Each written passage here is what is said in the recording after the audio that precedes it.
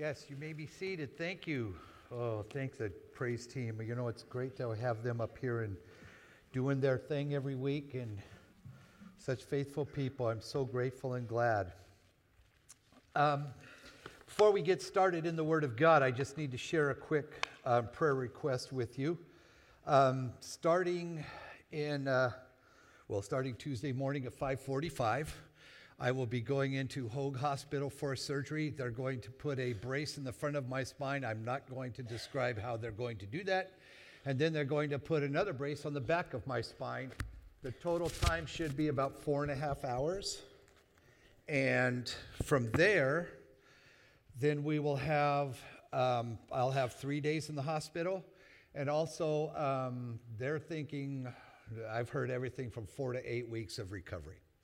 So I would just ask for your prayers during that time. So if I'm not here, it's not because I moved away to, Yellowstone to fish all my life. Not that that's not what I wanted to do, but we're just glad to be here. So let's continue in our study of the Old Testament book of Nehemiah. Last week, Pastor Jeff did some amazing job, and he shared with us in chapter 2 and gave us some insights of Nehemiah accepting the call of God to repair the walls of the city of Jerusalem. We saw how Nehemiah spent much time in prayer before talking to King Artaxerxes of Persia, and now the king granted Nehemiah time away from his job as the king's cupbearer to go to Jerusalem to rebuild the walls of the city. That's where we're at last week. So today I would just like to share some insights in chapter 3, as well as give some events that took place from chapter 2 at the end of chapter 2 to accomplish these events in chapter 3. As we look at chapter 3, notice that the whole title is listed. If you have your Bibles there, the Bibles are in the underneath there to you. If you look to the book of Nehemiah, we're going to be looking at the end of chapter 2 into chapter 3. If you don't have a Bible of your own, feel free to take that one home. We have plenty of them, and we'd love to share them with you. So we're going to talk about that. I want to just, before we go into it, I'd just like to read some verses, but I'll get to those in just a minute. One of the things about this is, as the chapter is titled, The Builders of the Wall. Chapter 3 is because each verse contains a list of all of the people that it took to accomplish this task. And the walls of Jerusalem had been destroyed for many years before the exile that took people to Babylon, Persia, and some of the other nations around there. So some of them wound up in Samaria, some of them they wound up everywhere. They were just exiled out of their homes, and that's where they had to go.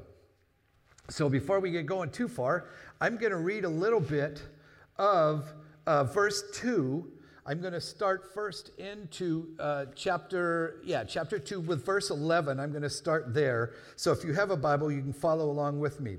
It says, "So I came to Jerusalem and was there for 3 days." So we know that he had been there. Once he got there, he rested for 3 days. "And I rose in the night after the third day, and a few men with me. I did not tell anyone what my God was putting into my mind to do for Jerusalem."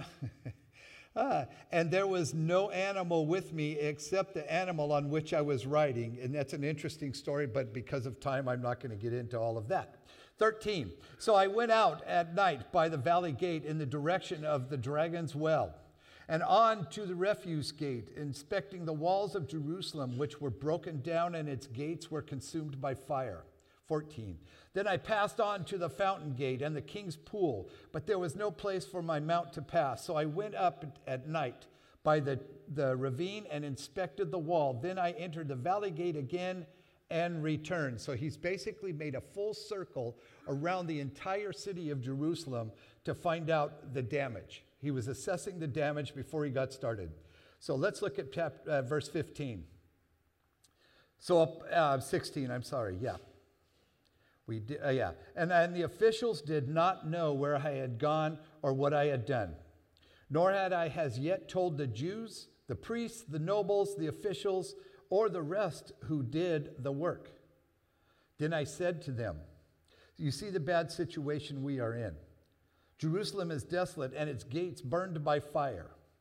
Come, let us rebuild the wall of Jerusalem that we may no longer be a reproach." And I told them how the hand of my God had been favorable to me, and how also the king's words which he had spoken to me. Then they said, let us arise and build. So they put their hands to the good work. But when Sanballat the Horonite and Tobiah the Ammonite official and Geshem the Arab heard it, they mocked us, they despised us, and said, what is this thing you are doing? Are you rebelling against the king?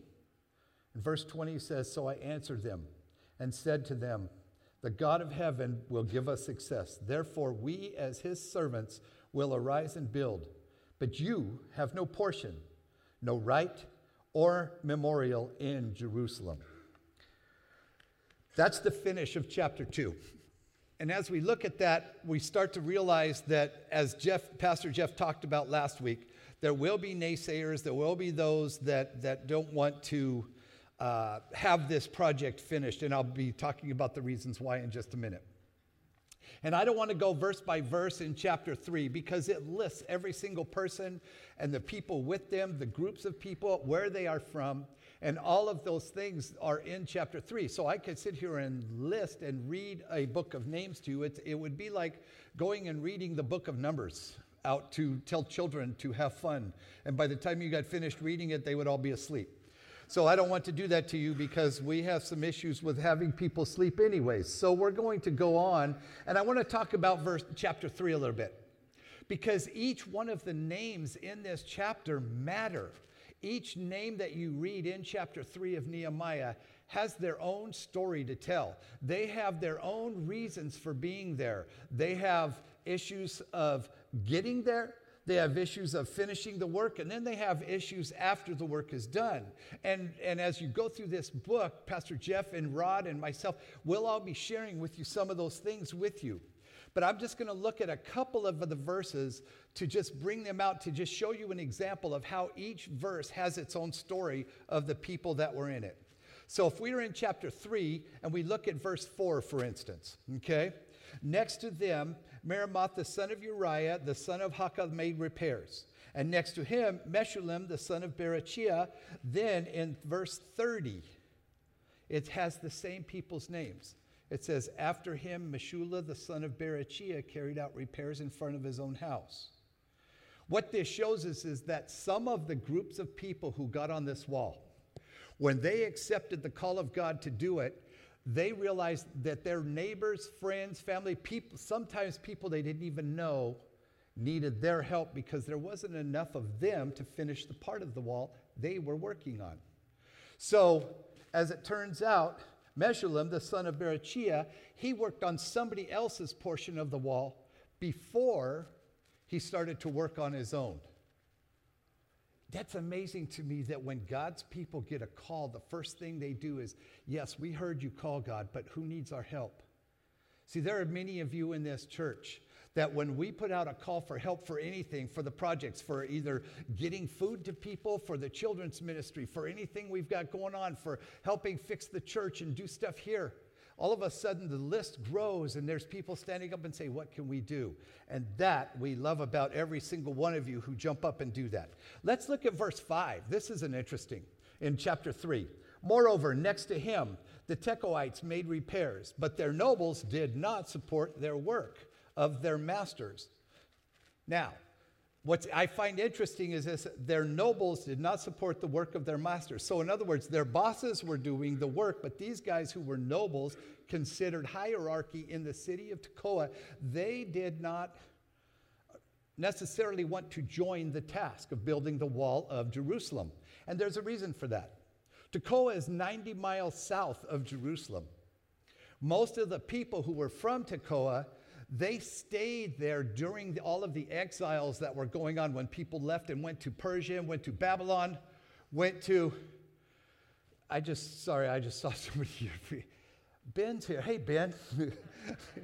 Sorry, I got sidetracked there. It just freaked me out a little bit.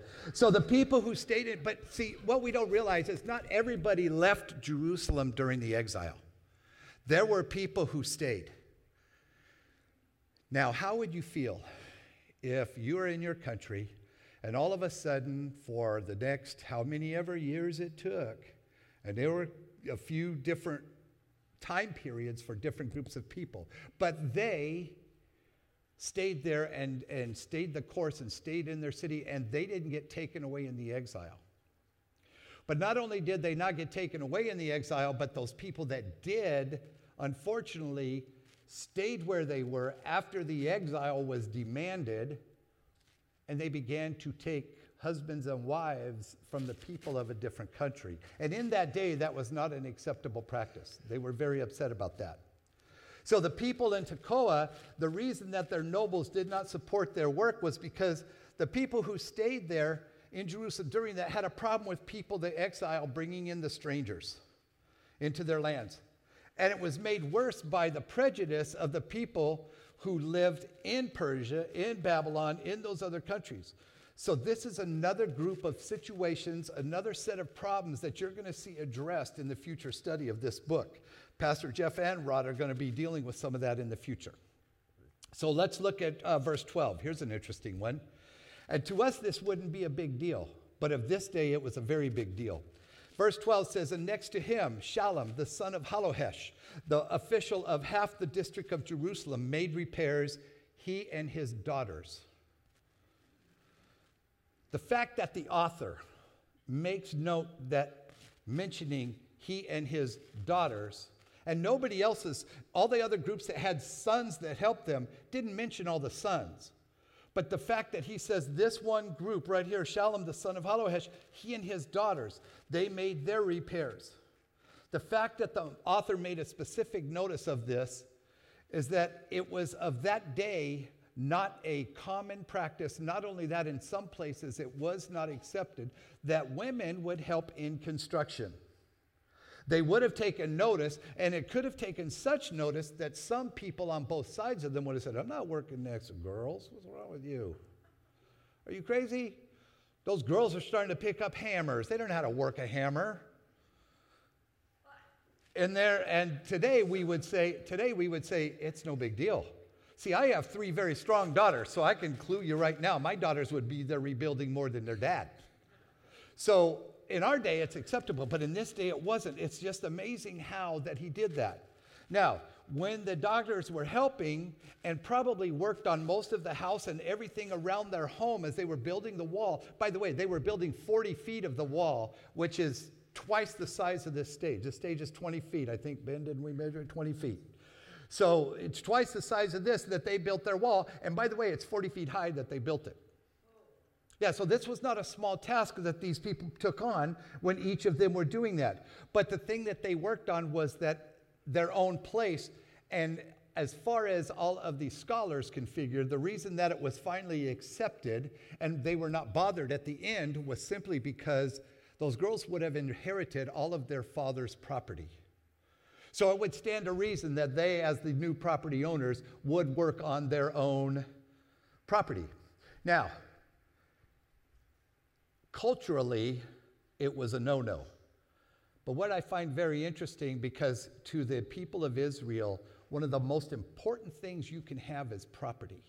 To be a property owner culturally is you're a very high standing. So it moved those girls down from little girls who play in the front yard and don't do anything to girls who are going to be property owners and own that property.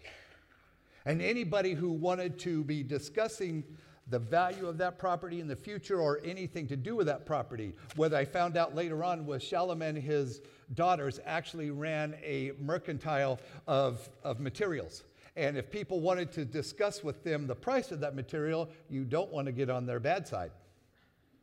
You see, because obviously what's going to happen is when you ask, if I was the guy that said, oh, you guys are so amazing, you did great work, right? And I just told these girls, and then I needed to purchase something from them, I'm going to get a good price. Now, if I'm over here and I'm saying, those girls don't know how to work a hammer, right? Those girls are going to remember that. And the sisters are going to look at each other. Trust me, girls talk, I know. So the sisters would look at each other and they're going to say, remember him? He's the guy that said we didn't know what we were doing. Oh, yeah. Hey, Bill, you know what? You can have this stuff at $4 a yard. Oh, sir, yeah, you can have it at $40 a yard. It's yours. That's what would happen. And so the people around the cultural cultural parts of the city, they began to understand that their job was to basically understand these women were going to be the property owners of not just the house, but also of the mercantile. Now, the last one I want to go through in chapter 3, verse 16. After him, Nehemiah, the son of Azbuk, the official of half the district of Beth-zur, made repairs as far as the point opposite the tombs of David, and as far as the artificial pool, which later became Shilam, and the house of the mighty men, which later became the house, the headquarters of the Israeli army. So, what makes this part so interesting?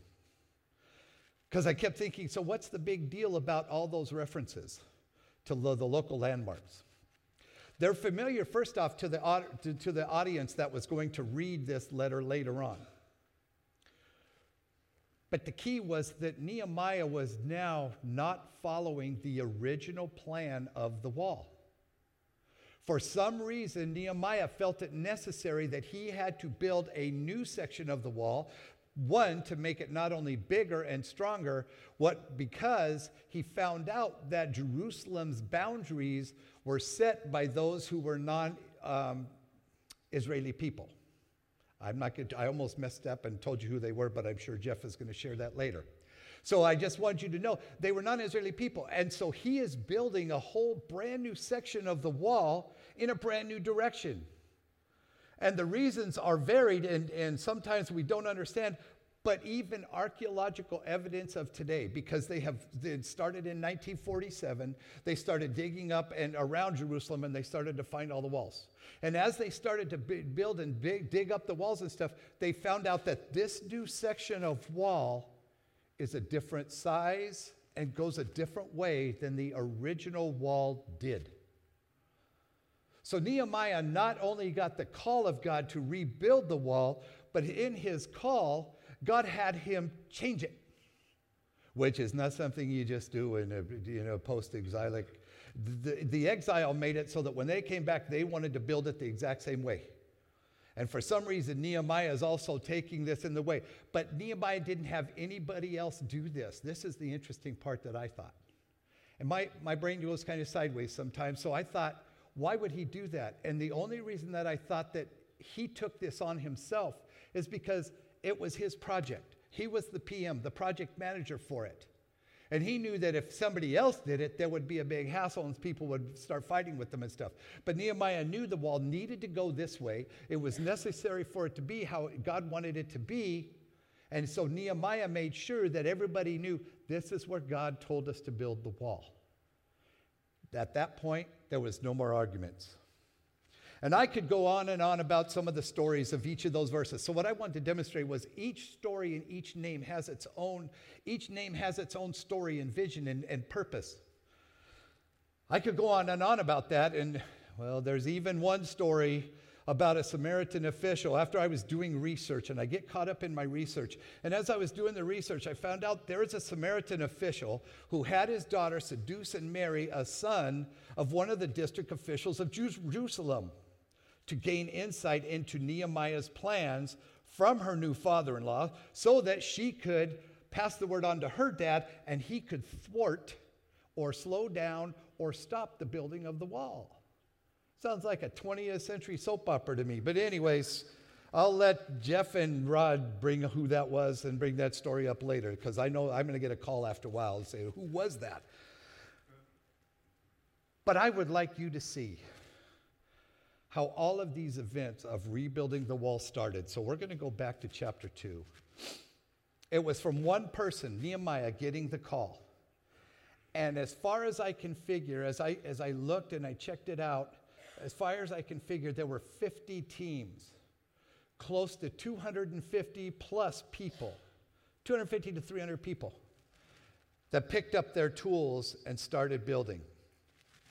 So now we're going to look at chapter 2, go back a little bit, because I want to see what led up to. And I almost feel like I'm in a movie where they start and show you part of the movie, and then they go back in a flashback and say, here's how we got to this point. Well, that's what I want to do here, is say, this is how we got to this point. Because in verse 11 to 15 in chapter 2, it begins to start this way. And it says, 3 days after Nehemiah arrived in Jerusalem, he took a few men with him and went out to survey the damage of the walls of the city. He made a complete circle around the city because we know at the beginning he says he entered by the valley gate and then he returned by the valley gate in verse 15. So we know that he went all the way around and assessed all the damage. And it breaks it down into every piece that he saw. And it also talks about how his heart was broken with each piece that he saw. Then in verse 16, he says, the officials of Jerusalem did not know where I had gone or what I had done, nor had I as yet told the Jews, the priests, the nobles, or the officials, or the rest of those people who did the work. After verse 16, what's interesting is when you're studying the Bible, it gets to a point where that you're reading a story, and then all of a sudden it just flips and changes into something. You never get a place in the Bible where it says, okay, now we're going to have a position of, it's going to be a different part of the story now. So you can stop reading after this verse, and then you can go into that. So there's no like paragraph breaks or anything. And remember, when the Bible was originally written, it was just a giant scroll, and they kept telling the stories. There was no numbers and chapters and verses and all that. That didn't come along until the 600 AD. So when we get to the point of understanding how these events change and the circumstances change, my brain went blank for a minute. The circumstances change. We have to understand and break it down a little bit and slow down to understand. Because the Bible never says to us, okay, there's a time of break in the next verse. It goes from event to event. We must understand the time frame between events. I bring this up because in verse 17, we see a whole new conversation happening between Nehemiah and his people. In verse 17, he says, and I said to them, you see the bad situation we are in, that Jerusalem is desolate and its gates burned by fire. Come, let us rebuild the wall of Jerusalem so that we'll no longer be a reproach. Nehemiah starts by giving them a personal reason because everybody that was listening to him in his culture would have had those same feelings. In those days, if you said you were from the city of Geshem, or you said you were the city of any of the other cities around Jerusalem, you would have known that you had a fortress built around you. And that was a very common thing. For cities to have high walls, lots of strength, and lots of power, and your power of your city was determined by how well it was protected. Now, this city of Jerusalem, with its walls completely down like that, was vulnerable to anything that any of the other countries, towns, counties, people around them wanted to do. And they were feeling that same reproach themselves. And then in verse 18, he says, I told them how the hand of my God had been favorable to me, and how also about the king's words, which he had spoken to me. Stop here for just a second. Because you see, folks, for each one of us, even today in the 21st century, in 2023, yay, I said 23, not 22. He said, here's the thing. He tells them, he says, hold on, I want you to understand how God has been favorable to me, and the king's words which he had spoken to me. So in other words, not only did I get a message from God, but when I brought it up to the king, he confirmed that it was from a message from God himself, because he did not argue. The king came to me and said, okay, and the king basically asked him, how long are you going to be gone? Okay, so when are you going to return? What do you need to do? Oh, do you need some scripts so that you can get in your materials to help build this city? The king gives him everything he needs. Nehemiah knows good and well that if this is God's plan, all of those things are going to drop into place. How many times, don't shoot the messenger, how many times have you tried to make plans where it felt like on every level it was being stopped? Or how many times have you made plans where you felt on every level like this has to be of God? There's no doubt in your mind because you know when God speaks to you. Amen? Wait. You know when God speaks to you. Amen? Thank you. So that, I love to hear that, by the way. So whenever you understand that God is talking directly to you, and he's reaching into you, and he's trying to get you to start something, we can do one of two things, can't we? We can say, God, you must be talking to somebody else. You know, my brother, he talks better than I do. Oh, that excuse didn't work for Moses either. I don't have the education. I don't have the knowledge. I don't have the abilities. My dear family, if you didn't have the abilities, God would not be calling you. And let me ask you this. Who knows your abilities more than the Creator who made you? You see, we have to realize sometimes we get called into projects bigger than ourselves. And when we get called into those kinds of projects, what's the first thing we should do? Oh, bless your heart, Darlene, you're absolutely correct. The first thing we do is pray, and we say to God, thank you, Lord, that you're doing this. Guess what? I can't do it by myself, so God, you got to supply everything I need. Put it back on him. Okay, if you're calling me to do this, great, I'll be glad to do it. But guess what? I need this and this and this and this, and until I get that, there it is. And see, that's what Nehemiah tried to do, but then the king said, okay, here's the this and this and this and this. You know, I went, I guess we're going home to Jerusalem. And he had to tell his people that. It's a reminder that when God gives the call and blesses our obedience to just take that first step, that he gives us the words of wisdom, the way to deliver the message, and he will bless our response. That's how it really works.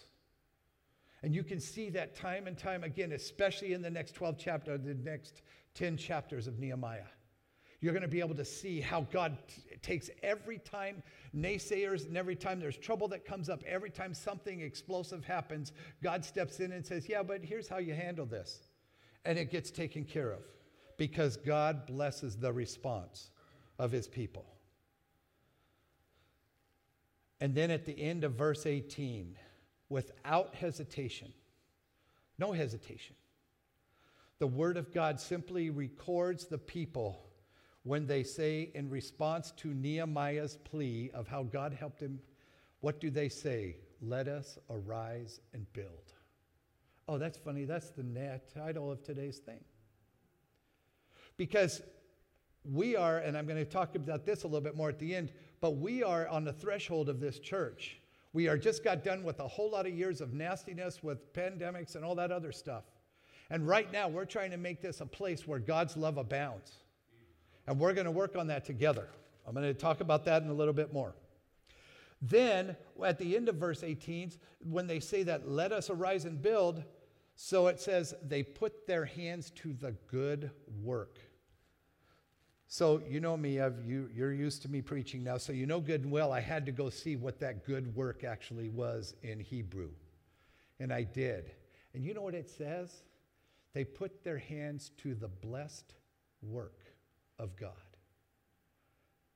See, many times they get to say, they will say it in English the easiest way they can. So that's why I always go into the original languages and look it up and realize and say, wow. What if they had said that so they put their hands to the blessed work of God? Because that's really what it says. And as Nehemiah spoke the calling of God, the Spirit of the Lord was touching his heart to speak to them. But the Spirit of the Lord was also talking to each one of their hearts. The great part of this story to me, the most amazing part, without hesitation, they answered. They didn't even slow down to wait and say, yeah, but wait a minute, we need this. But wait a minute, what about this? But wait a minute. They didn't do that. Of course, the naysayers are coming later. But not one of them at this point in time stopped and said, okay, wait a minute, I don't know that we really want to do this. They didn't do that. Without hesitation, they answered immediately because in their hearts, in their minds, they heard the call of God themselves. Nehemiah did not have to force them. He did not have to coerce them or guilt them into it. He didn't have to challenge them. All he did was spoke the vision that God gave him, and they answered, let us arise and build, without even thinking of another thing to do. Now, when we get into verse 19, like Pastor Jeff told us last week, there will be naysayers. Guess what? We've got naysayers here. So verse 19 says, when Sanballat the Horonite, Tobias the Ammonite official, and Geshem the Arab heard it, they mocked us, they despised us, and said, what is this thing you are doing? Are you rebelling against the king? With all kinds of snottiness and attitude. Because they thought for sure that they could bring up, you're going against what the king had done. The king did not tell anybody to do this. Because all of a sudden, because we are the nobles, we would have heard. We are the people who would have heard that before you. And guess what? That wasn't how it worked. So what we have to look at is when we are doing inductive Bible study, stop there for a moment. Let's find out who these naysayers are and just see why they have such an objection. So I did a little study and a little bit of research. Yes, I know you're getting used to that. So I said, stop there a moment. Sanballat is from Samaria. Okay? Tobias is from Ammon, right? Geshem is an Arab. None of those places, the closest place to them is, I would say, the closest one is Sanballat from Samaria, so he's way up north. Tobias is from Ammon. Geshem is the closest because he's 90 miles away. But not one of them had anything to do with Jerusalem, and you can tell that because of how Nehemiah answers them. There's communities that were out there. All three of these people were from communities that did not want to see Jerusalem to be the stronghold of the people of Israel that it used to be.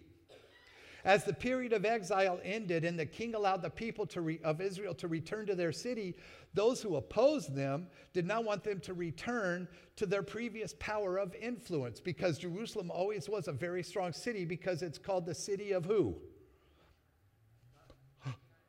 The city of God. We're going to have a history lesson here soon. But it's called the city of God because God was the one who first stepped into that and said, this is my city. When we get into the book of Revelation at the end of it, you're going to see that when God calls a city down, what does he call down? What does he say? You're going to have a new city, new bodies, new everything. And he says you're going to have a new... Yes, they can't be taught. So we get to the point of the completion. We want to talk about how it worked. People around him, the project of returning God's people and restoring them to what it was going to be, had to be done because of God's will. When he answered their mocking and ridicule, he did not respond to them with rash retaliation. He did not fight. He did not scream and yell. He returned to the one who called him and reminded all of the people around him of how the project of returning God's people to God's city and restoring it to what God created it to be was going to be done because it was God's will and calling to make it happen. See, he reminds them one thing. The completion of God's project is in God's hands.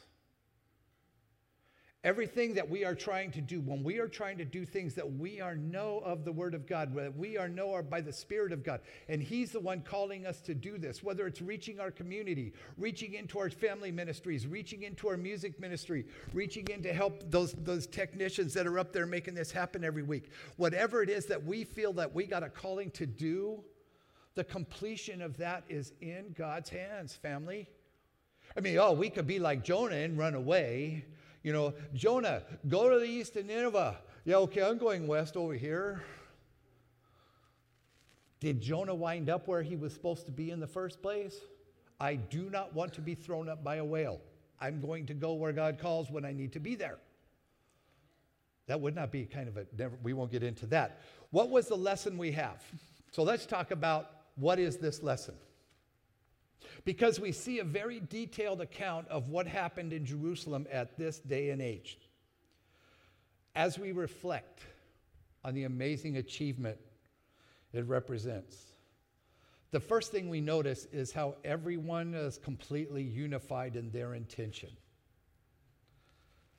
to achieve God's call. Let us arise and build. God calls us, let's go.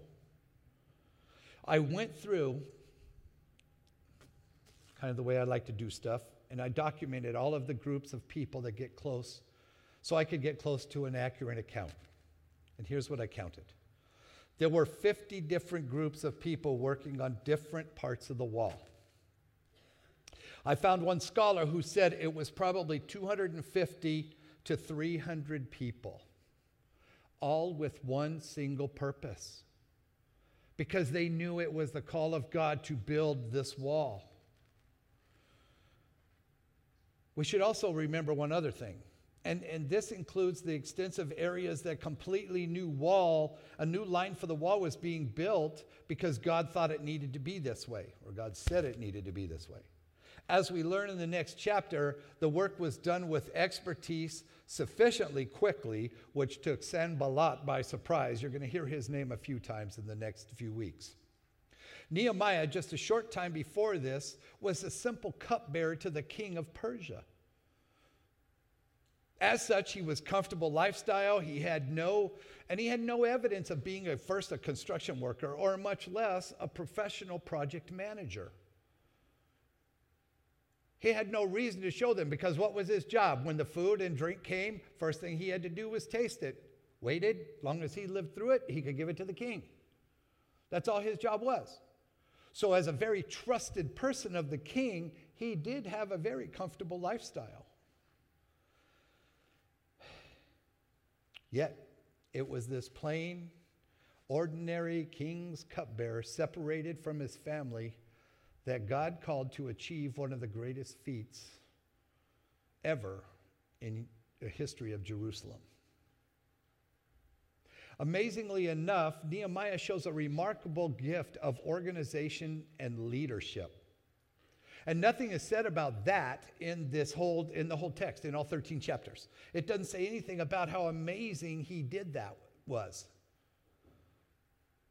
Even though as we read the text and look at all these detailed evidence, it is clear that God chose Nehemiah because God knew Nehemiah was capable of everything that God called him to do, even if Nehemiah did not know it himself. Dear family, when we get down to this, you have feats, you have abilities, you have stuff in you that you don't even know about. You may have been pushing it down because two things. You have a fear that you're afraid of doing anything. No, God, I cannot go over there and teach those 4 and 5 years old. That's not my calling. And it really isn't my calling, but my daughter, she has the calling. Some of you might. But we also have junior hires. We also have high schoolers. We also have young adults, right, Josh? We got groups that would love to have some wisdom spelt into them. By the way, this gray hair and white hair and no hair, that's the wisdom part I'm talking about. Because some of us who are like that, we think about all the time that we're finished, that we're all done, that we're not needed. That is not true. There is a time when you have to understand that God is going to call you to do things that you don't think you can, but he knows you can. So the only response and answer you should give and should be willing to give is the fact to say, okay, God, I can't do this, but here's what I need for you to show me how to do it. Bam. Then when that happens, you're on the hook, by the way. Just so as you say, God, I can't do it, so you have to show me, and he shows you, then there it is. There's your proof. There's what you're supposed to be doing. And the first thing you do is what? Take the first step. He doesn't want you to have all the plans figured out, everything all at once. All he wants you to do is take the first step. When Abraham was leaving, he said to Abraham, you need to go and you take the first step and I will show you the way you should go. And that's what he's telling all of us today. And that's what he was telling all of these people. You all just pick up one brick at a time and build the wall in front of your house. And when you find out what a short time, I think Jeff actually told us, it was 52 days later. There's a complete wall around Jerusalem. See, that's how God works, not man. Because man would have told you and looked at you and said, oh, that can't be done. It shows how Nehemiah's faith in God was so deep. He did not hesitate to question God. He just answered by taking the first step. He went around and looked at the city. We also see there may have been considerable strains between those of different political and religious beliefs among all those people. Because remember, when it talks about all the people, it tells you where they're all from, which as you look in the Bible and then you look in your little Bible maps in the back and you find out how far away some of those people came to help build that wall, some of them 200 miles, then you realize, and they walked. Yes, they didn't have Ubers. So they walked, and as they got there, they realized, okay, I'm in the right place. This is what I do. And they looked at Nehemiah, where am I going? Nehemiah says, I want you to go to this section over here. You go to the Dragon's Gate. You go to the Sheep Gate. You go to the... Then he tells them, he gets them all separated and tells them what they're supposed to do. But it also shows how each person put away their personal pride, ambition, and submitted to God's call. Amen? Because that's the big deal. When you can set down everything that you think you believe, everything you think you should do, everything you think everybody else should believe, put that away, answer God's call, and God will bring the rest of the people around you. That's how it works. They submitted to God's call, to Nehemiah's leadership, and each stuck to their specific task until it was completed. Another very strong point of what happens when people join together under God's call, even with different beliefs, both political and religious, without God's call, a common commitment to the specific task in hand, without that, the results would be complete chaos. They would have been a self-defeating chaos where everything would have been destroyed and amazed. I'm going to have the worship team come on up as I finish this off.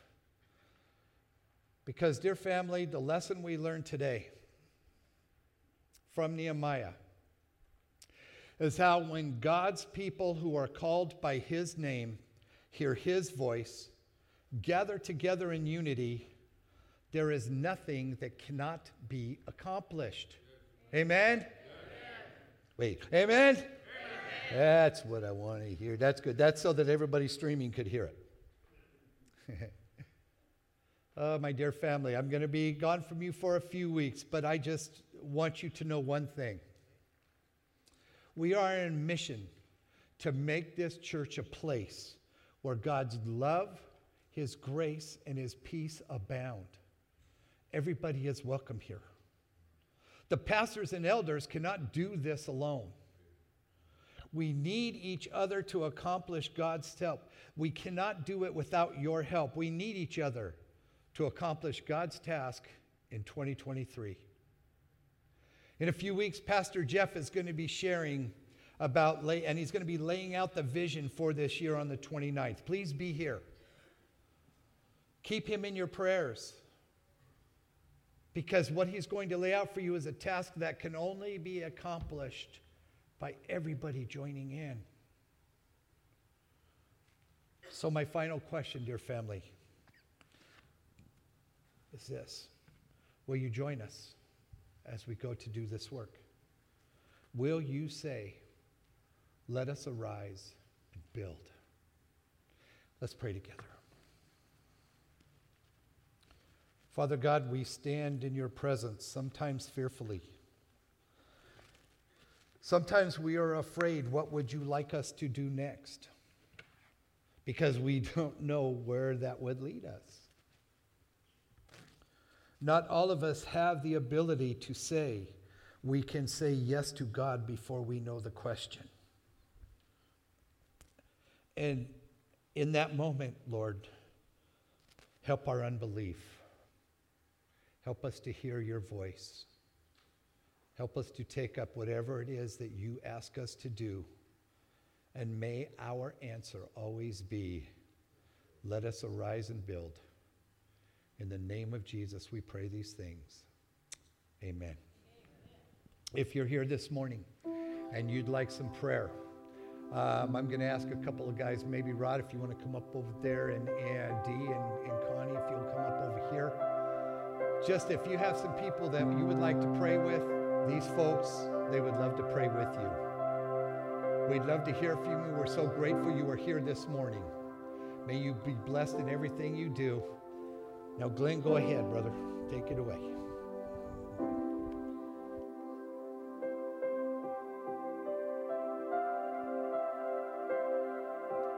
In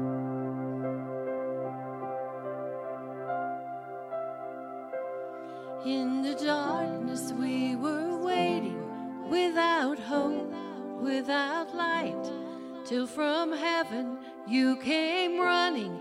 There was mercy in your eyes to fulfill the law and prophets. To a virgin came the word from a throne of endless glory to a cradle in the dirt, to reveal the kingdom coming and to reconcile the lost, to redeem the whole creation. You did not despise the cross, for even in your suffering you saw to the other side, knowing this was our salvation. Jesus, for our sake you died.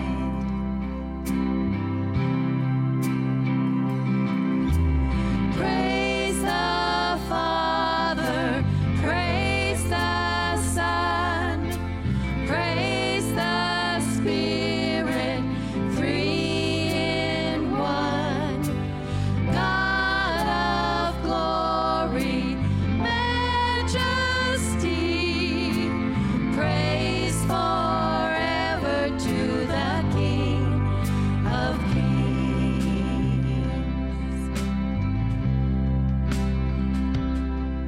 And the morning that you rose, all of heaven held its breath, till the stone was moved for good, for the Lamb had conquered death.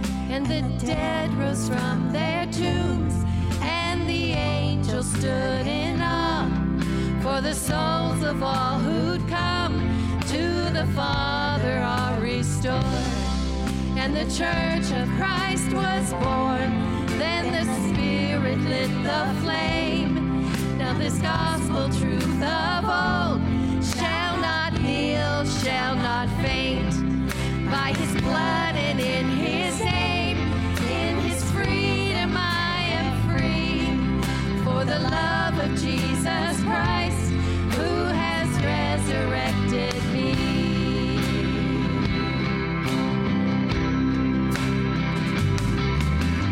Praise the Father, praise the Son, praise the Spirit, three in one. God of glory, majesty, praise forever to the King of Kings. Praise forever to the King of Kings.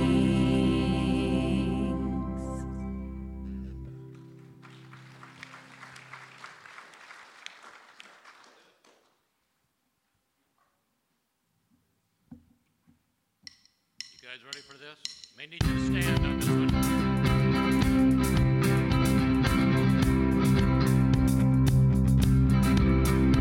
I was buried beneath my shame. Who could carry that kind of weight? It was my doing till I met you. I was breathing but not alive. All my failures I tried to hide. It was my doom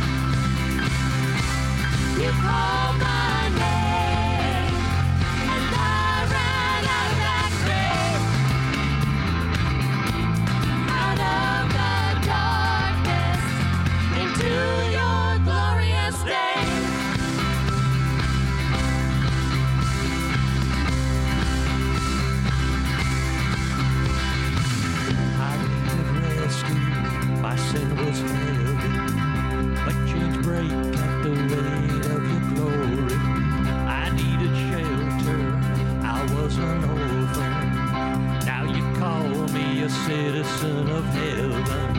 When I was broken, you were my healing. Now your love is the air that I'm breathing. I have a future, my eyes are open. When you call my name, I ran out of that grave, out of the darkness, into your glorious day.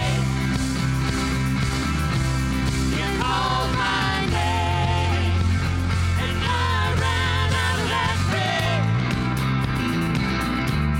out of the darkness, into your glorious day.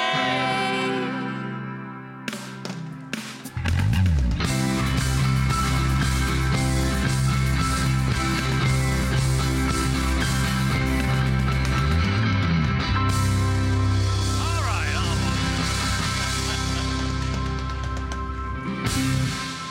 We are a church of the unplanned, but we want you to know something. We're going to ask Bill to come up here. I'm going to have any of the elders in the building, former and new. Rod, you can join us. We love to pray, and if you guys don't know, Bill is about to become bionic, and that means the jar of clay that you see will return to us in a few months with some stainless steel body parts. Unfortunately, they have to put those in his spine. And we've all had the time this week to see those pictures, and we know that what's about to be done is a miraculous thing of God, and we're really grateful for what God has done. Matter of fact, there's people in this building today, you should know, there's someone in this building today that has 7 stents. 7 stents. 7. And this is a place that he wants to be. There's someone in this building today that needs an oxygen machine, because this is a place that he wants to be. And I want you to know that he wanted to preach today on a lot of medication. He's dealing with some very severe migraines, because this is a place that he wants to be. And so if you haven't been to a church that truly believes that God can still heal or protect, we are a congregation of many people that God is both healing and protecting.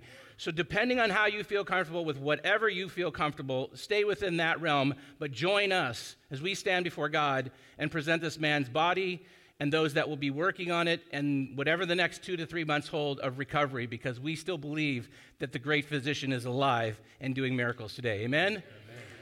All right, Father God, Tom, you got the oil. Father God, this is a brother that we love. This is a brother that we care about, and this is a brother, and this is a pastor and a father that you know has been dealing with pain for some time.